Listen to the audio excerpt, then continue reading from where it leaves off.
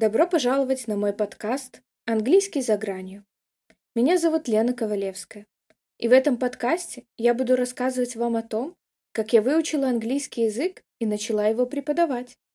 Я знаю, что для многих из нас выучить иностранный язык может быть вызовом, и я хочу поделиться со всеми вами моим опытом и лучшими практиками, которые я использовала, чтобы достичь своих целей.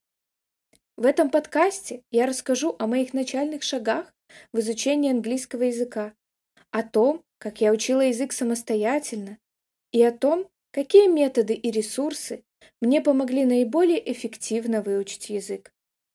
Я также поделюсь своим опытом работы в качестве преподавателя английского языка, расскажу о своих любимых методах преподавания и о том, как я мотивирую своих учеников достигать своих целей в изучении языка. Когда я начала учить английский язык в школе, мне это очень нравилось. Я была увлечена изучением новых слов, правил грамматики и тем малым общением на английском языке на уроках. Я посещала все дополнительные занятия и ездила на олимпиады, потому что мне хотелось стать лучше в этом деле и достичь успеха. Однако в то время у моей семьи не было особо финансовой возможности покупать учебники или литературу на английском языке. Помните тот зеленый справочник по грамматике Голицынского? Та объемная книжка с кучей грамматических упражнений и правил. На дополнительных занятиях мы всегда работали по ней. И вся эта книга, от корки до корки, была исписана мной.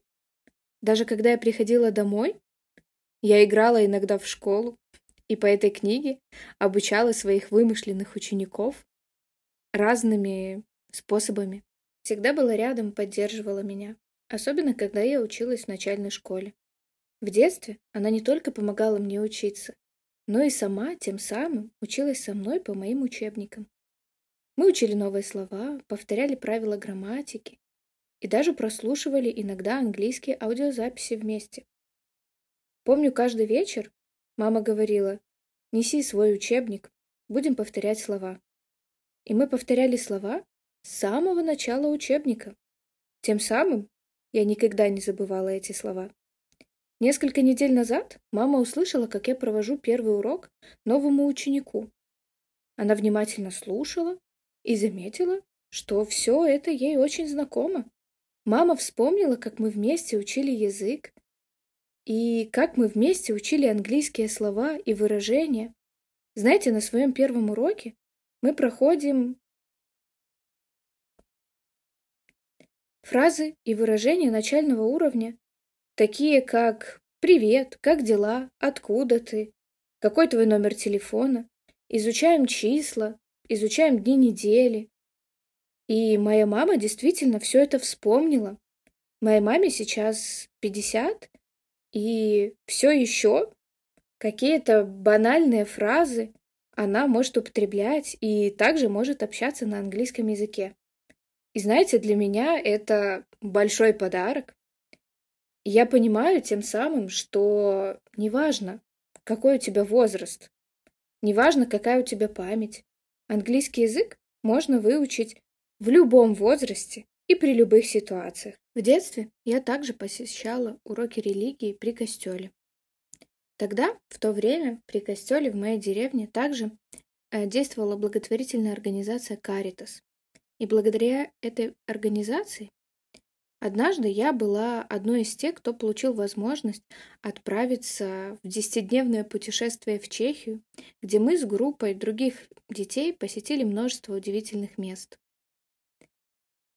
Суть благотворительной организации была в том, что каждому ребенку был назначен спонсор, и если я не ошибаюсь, система там была в том, что если ты занимаешься благотворительностью, то тебя освобождают от уплаты некоторых налогов, либо процента от налогов.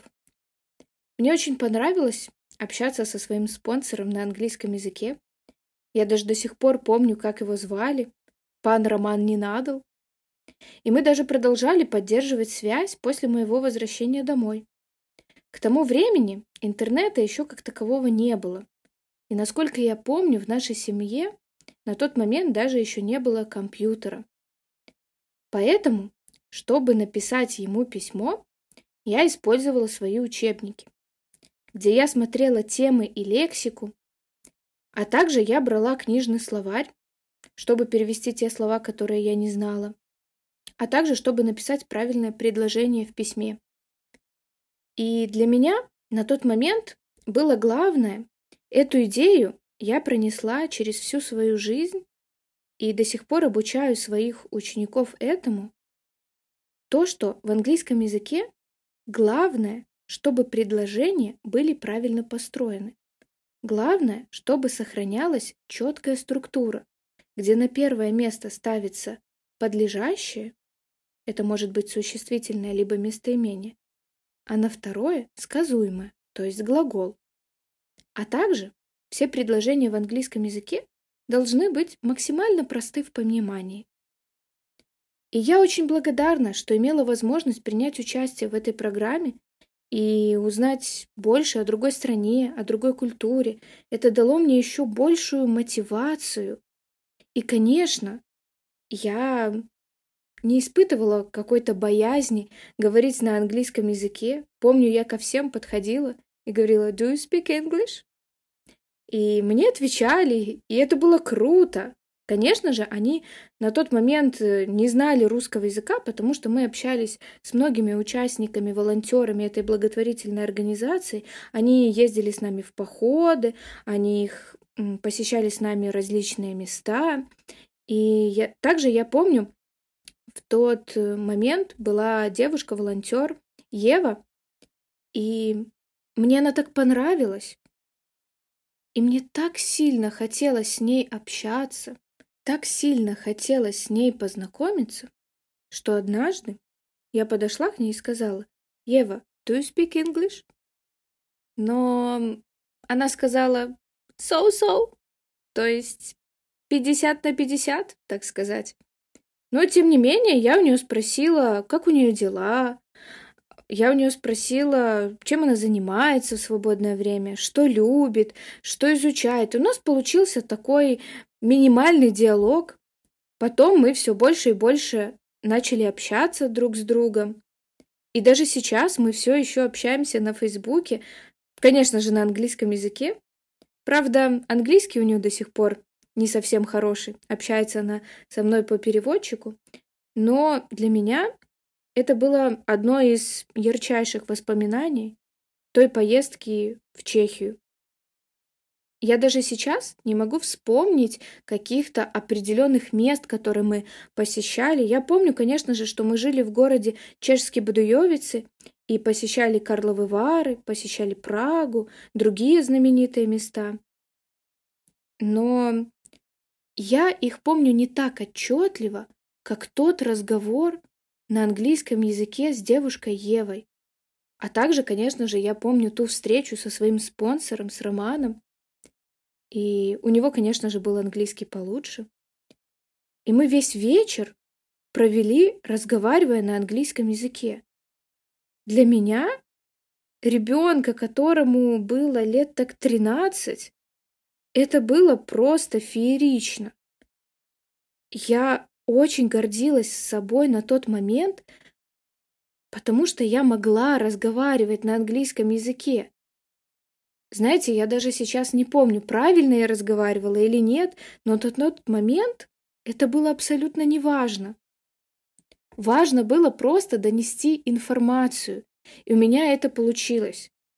К сожалению, сейчас я утратила связь общения с Романом, но именно в то время такой опыт общения мне действительно помог. И я очень благодарна, что имела возможность принять участие в этой программе. И, конечно же, это был незабываемый опыт, который горит в моем сердце ярким воспоминанием. Перенесемся в 11 класс. Время ЦТ.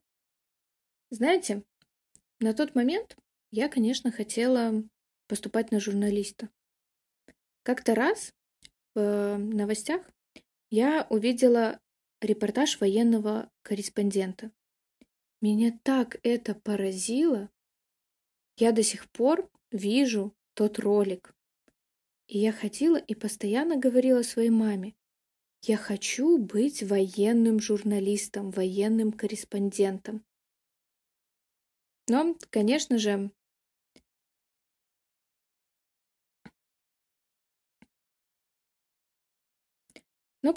на тот момент мы все-таки решили, что поступать я буду на что-то связанное с английским языком, поскольку это действительно мне удавалось лучше всего.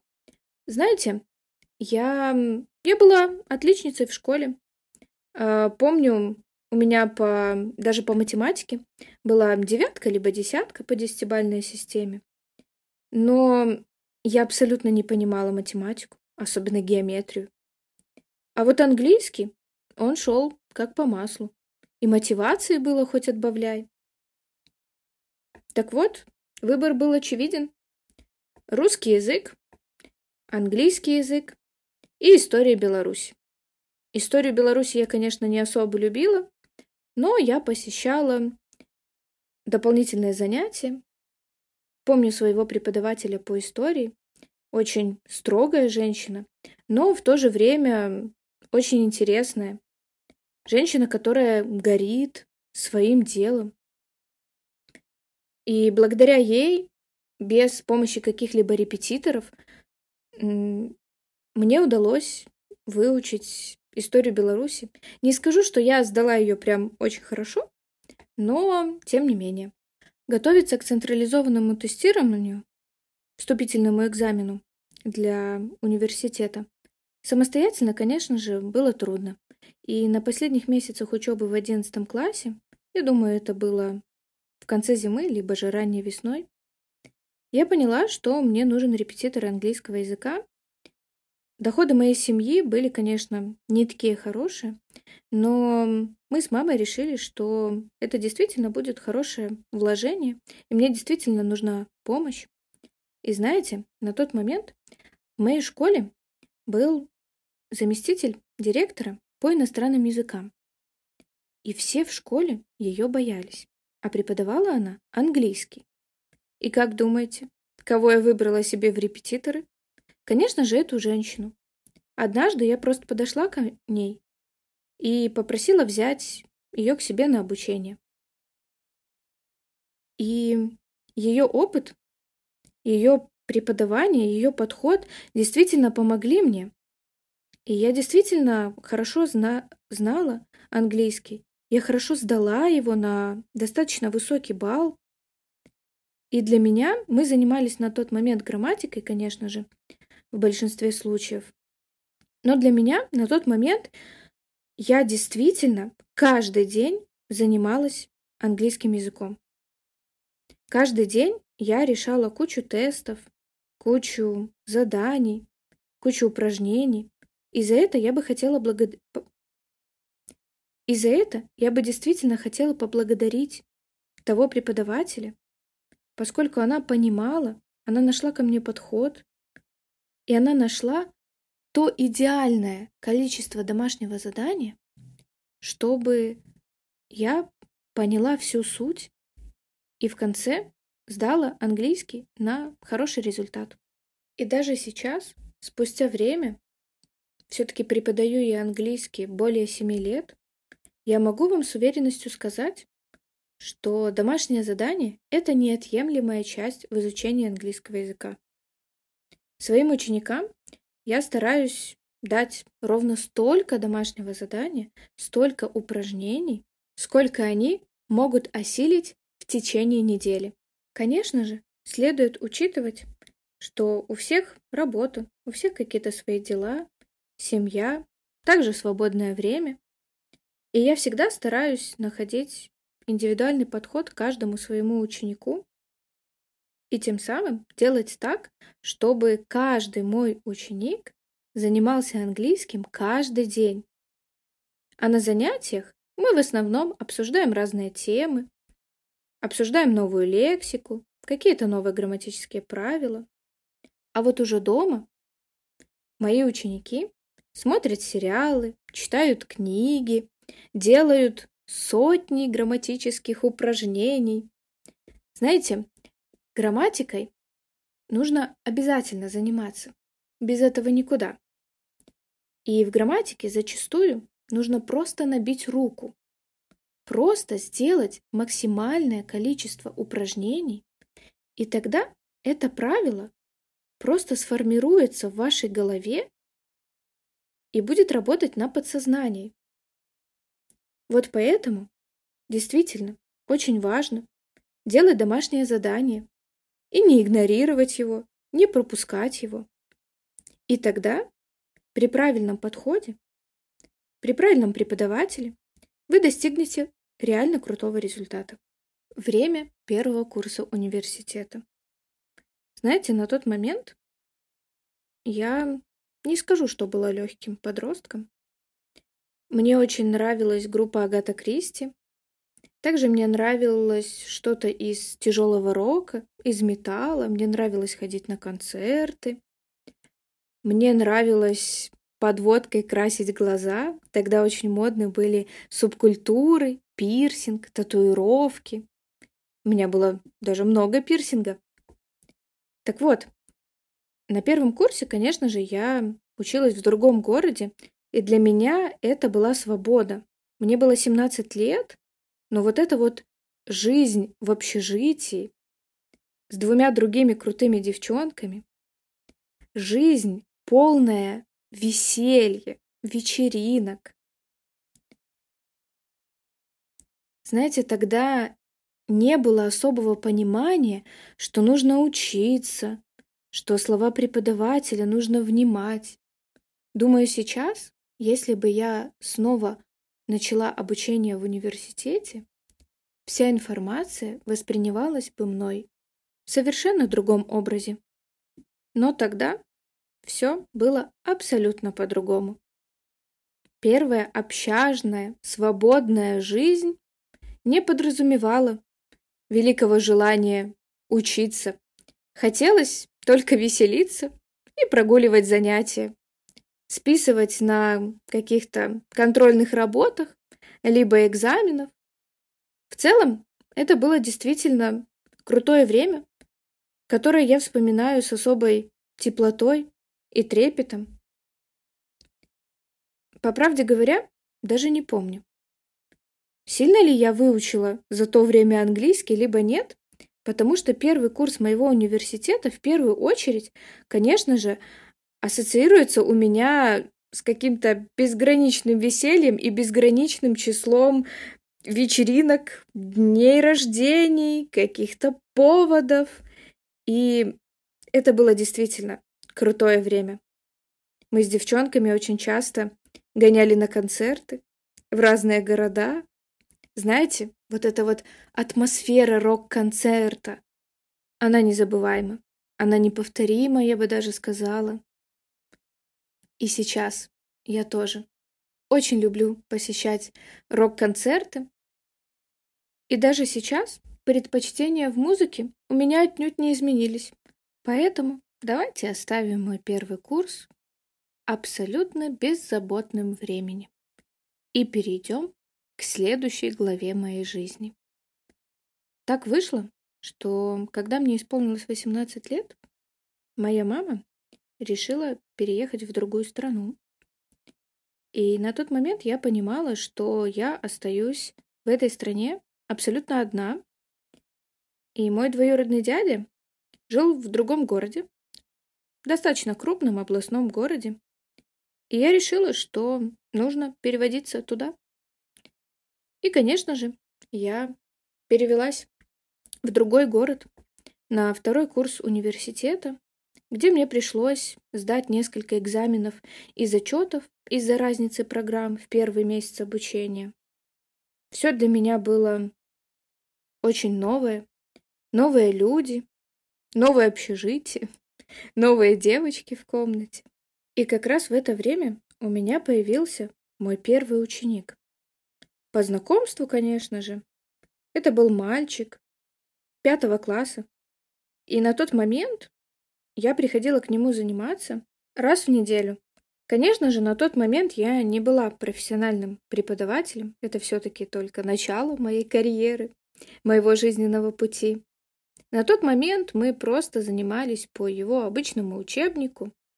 Но после всех наших занятий я, конечно же, приходила и старалась поискать какую-то информацию в интернете, какие-то новые задания, интересные, увлекательные, специально для детей этого возраста. И да, я скажу, что мне действительно нравилось преподавать. Ну и, конечно же, как любому студенту на стипендии, мне нравилось то, что я могу получать за это свои первые деньги. И это был действительно интересный опыт для меня в тот период моей жизни. Спустя время я дала несколько объявлений на площадках своего города и мало-помалу начала получать звонки. Конечно же, стоимость моих занятий была минимальная, и найти учеников не составляло большого труда. У меня было несколько школьников, к которым я ездила на дом. Напомню, что я жила в общежитии. Конечно же, принимать учеников у себя не было никакой возможности. И да, мне действительно это нравилось. Знаете, мне было кайфово заниматься с детьми и придумывать для них все новые и новые занятия, помогать им, мотивировать их. Это же делаю я и сейчас на своих уроках. Конечно же, сейчас я более профессиональна, и мои занятия хорошо подготовлены, слажены, с хорошей структурой, но я до сих пор люблю заниматься с детьми. Спустя год у меня уже было достаточно много учеников, я зарабатывала свои деньги, я абсолютно не зависела от своей мамы. Конечно, также была своя свобода. И как-то в один из осенних дней позвонил мне мужчина-бизнесмен, которому нужно было выучить английский для его поездок и путешествий. И начали мы с ним заниматься в его офисе. Для меня, пожалуй, на тот момент это был первый опыт преподавания английского взрослому. Это было что-то новое, что-то интересное, не похожее ни на что другое. Человек был достаточно интересный, грамотный, рассказывал мне много о бизнесе, о рекламе. Я бы даже сказала, что мы сдружились.